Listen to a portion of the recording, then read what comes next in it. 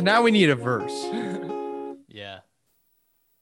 I really like that so far. I don't know if you could hear, on my end, we were jamming. Me and my guest Ryan Orda made a song a few weeks ago, and you're currently hearing that songwriting session that we conducted over Zoom. This is the Songshare Wisdom System. My name is Owen Misterovich. There are many, many songwriters out there in the world, and every songwriter writes songs differently. Arthur Russell writes his songs on the cello. Stevie Wonder writes his on the keyboard. Joni Mitchell is known for playing and writing on the acoustic guitar. But something that's unique about her is her use of alternate guitar tunings instead of playing in standard tuning. This tuning forces her to think about the guitar in a completely different way, and it completely shapes how the song turns out. And it's not just the instrument that shapes a song. Of course, it's also reliant on the person writing the song. And every person has a completely different set of knowledge, experiences, and a different understanding of music. All I'm getting at is that every songwriter is unique. There isn't just one way of doing it. There's trillions of ways of doing it. My goal with this podcast is to explore how different people create music, especially when it comes to collaborating with me. This week, me and my guest Ryan Orda dove into the depths of our own sonic consciousness and pulled out a weirdo pop psychedelic noise fever dream. And honestly, I'm not surprised. Ryan Orda is known in the Chicago DIY scene for busting out his fair share of noisy post-punk guitar solos. Back in the days before the pandemic, I saw Ryan's band Lenny a bunch. Even in the coldest of Chicago winter nights, seeing Lenny was totally worth it. What can I say? They're just a really powerful three-piece that brings a lot of punk energy to the stage. It's really my kind of thing. Ryan's guitar cuts rhythmically along to Taylor's ultra groovy bass playing, and the thing that tops it all off about Lenny's style is the simple yet perfect punk beats made by the drummer, Abby.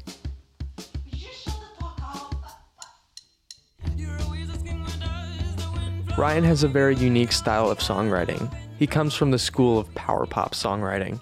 Big Star, The Cars, Teenage Fan Club, Fountains of Wayne, Cheap Trick, and most of all, Weezer. But this all started somewhere, and me and Ryan share a similar musical origin. Yeah, I feel like School of Rock came out in fifth grade for me. So we've talked about this before. That was the catalyst for most musicians our age. It's a common story for people our age. School of Rock, Led Zeppelin, buying a Squier guitar plus amp starter kit and sticking it to the man. But in the end, you're just going to lose big time because the world is run by the man. Who? The man. Oh, you don't know the man. Really, me and Ryan have a lot in common. I think that's why collaborating with him ended up being such a smooth and really a super fun experience. So let's just jump right into it.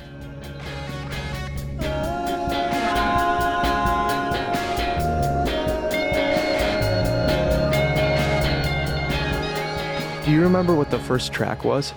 I think it was, you made the drums, and then I was playing guitar to figure out what the tempo was and how you were making the beat. So I think you combined like two different things for that drum machine, right? Yeah, it was 3 samples that I had. Just a kick, snare, and a hi-hat, I think.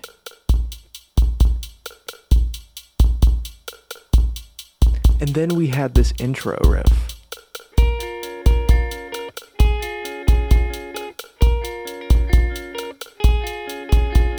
Yeah, I think we were trying to jam on this over Zoom initially, and it's impossible to jam over Zoom, but somehow we got it synced up where you caught up to the lag when you're playing it. So I think that's kind of how we wrote this part.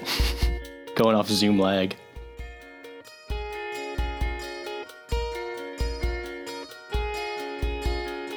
Then I basically just added a few little synth percussive plops, and that made up the intro.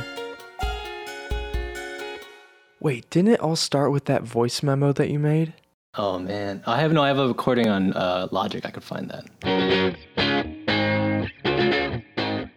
That guitar riff that Ryan wrote when he woke up that morning became the basis of the next part of the song. Keep in mind that this song isn't really structured in any normal way. We recorded it very segmented, so we started with just that guitar riff, and then you had the drum machine. And then we thought you had to have an intro part to this. So then we had that intro verse part. And then from there, it didn't turn into a normal structure like it could have. And we just kept building it. I think working like little segment by segment was a new thing that came out of working over Zoom. So we had these 2 different guitar riffs. We decided to do one of our favorite things, and that's gluing 2 riffs together to make 2 different sections. Now a song is forming.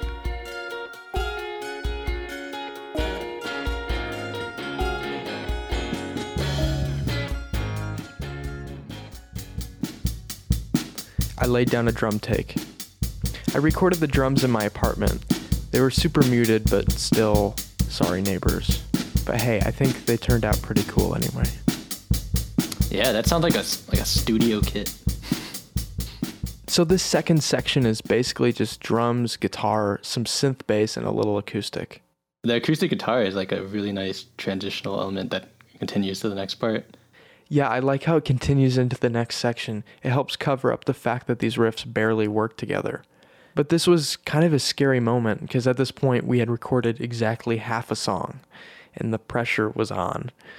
But it was also like, let's just embrace the nonsense structure of the song. I think there was a point like halfway where we realized this song. Like we kind of saw where it was going, and I think we started getting excited about it. Yeah, and this is where things got really weird, but also really cool. Yeah, it comes out of nowhere. I love the films, for they started to talk. Murmur of the past, a broadcast close enough. That is such a weird pitch shift vocal part, but honestly, I love it, and I just love how it sits in the mix just under the vocal. It just kind of sits in the back. I like it.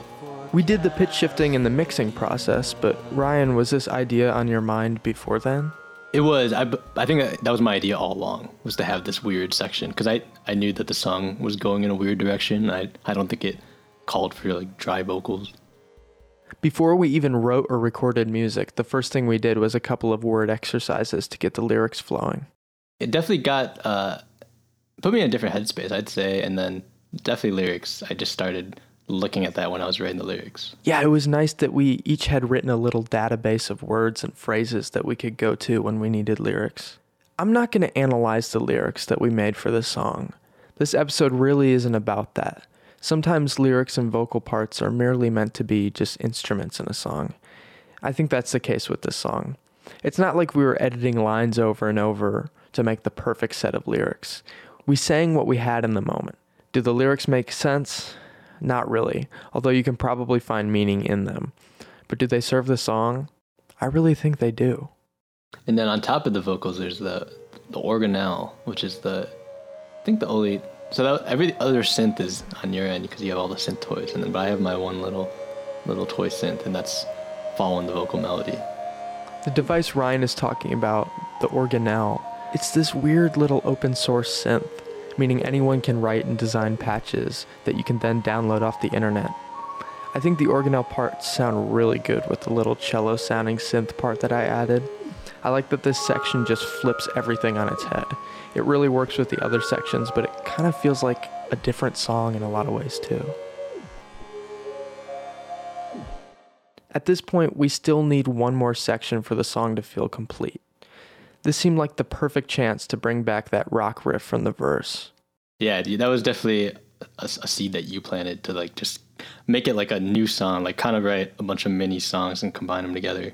I thought that's where we were going to go with it. I thought we were just going to keep going, adding little songs. But then we brought back the riff, and I think that's what kind of gave it the weird structure that it ended up with. Yeah, I'm trying to remember. I remember wanting to bring the guitar part back in. And I think I just went for it. I wanted the live drums to come back in. And when we brought back the riff and the drums, we sort of expanded on it and let the guitar shine in this section. Ryan and I each added our own rhythm guitar track on top of the main riff. The guitars interplay with each other in a really strange way.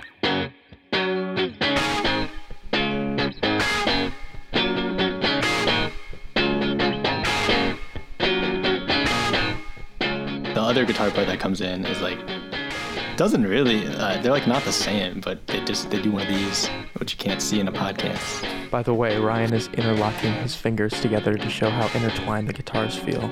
We're taking our hands and we're just doing one of these. But another thing that adds to this tight groove is the drums. And I don't think you recorded drums again because it was too late at that point. So then I don't really know what you did. But you copied what you had? Yeah, we copied and pasted the drums over the new section, but it sounded different. Yeah, and then it was like 2 measures off of the drum machine. Which you would think that would sound terrible, and really it was a complete mistake. But I would have to say that I really liked it a lot.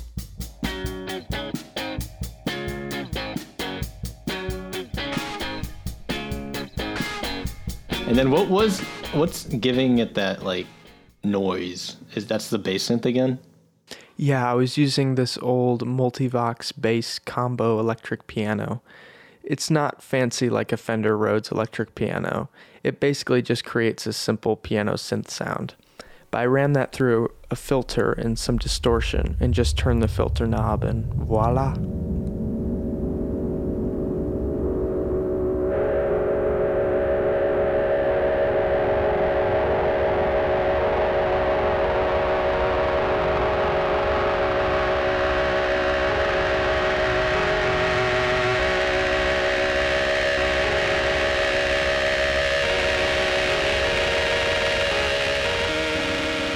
Yeah, that just adds so much. When we were talking about how to end the song, I know we didn't want it to fade out. We wanted it to explode. At this point, the song was starting to feel done, but the song still really needed vocals, and we both agreed that it really needed a crazy build-up noise ending. So me and Ryan split off for a bit. He worked on a noisy delay guitar solo, and I made some reverby backup vocals. I looked at my piece of paper filled with phrases that I randomly took from the pages of various books.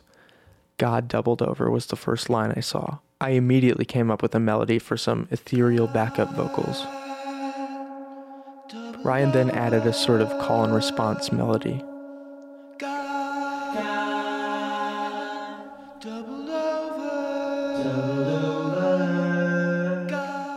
It felt great. And then... yeah, my computer crashed.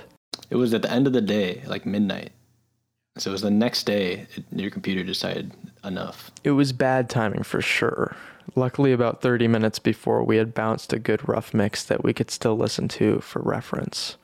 But we weren't able to add any of the noise tracks that we recorded or the backup vocals, even though I had been saving periodically the entire time.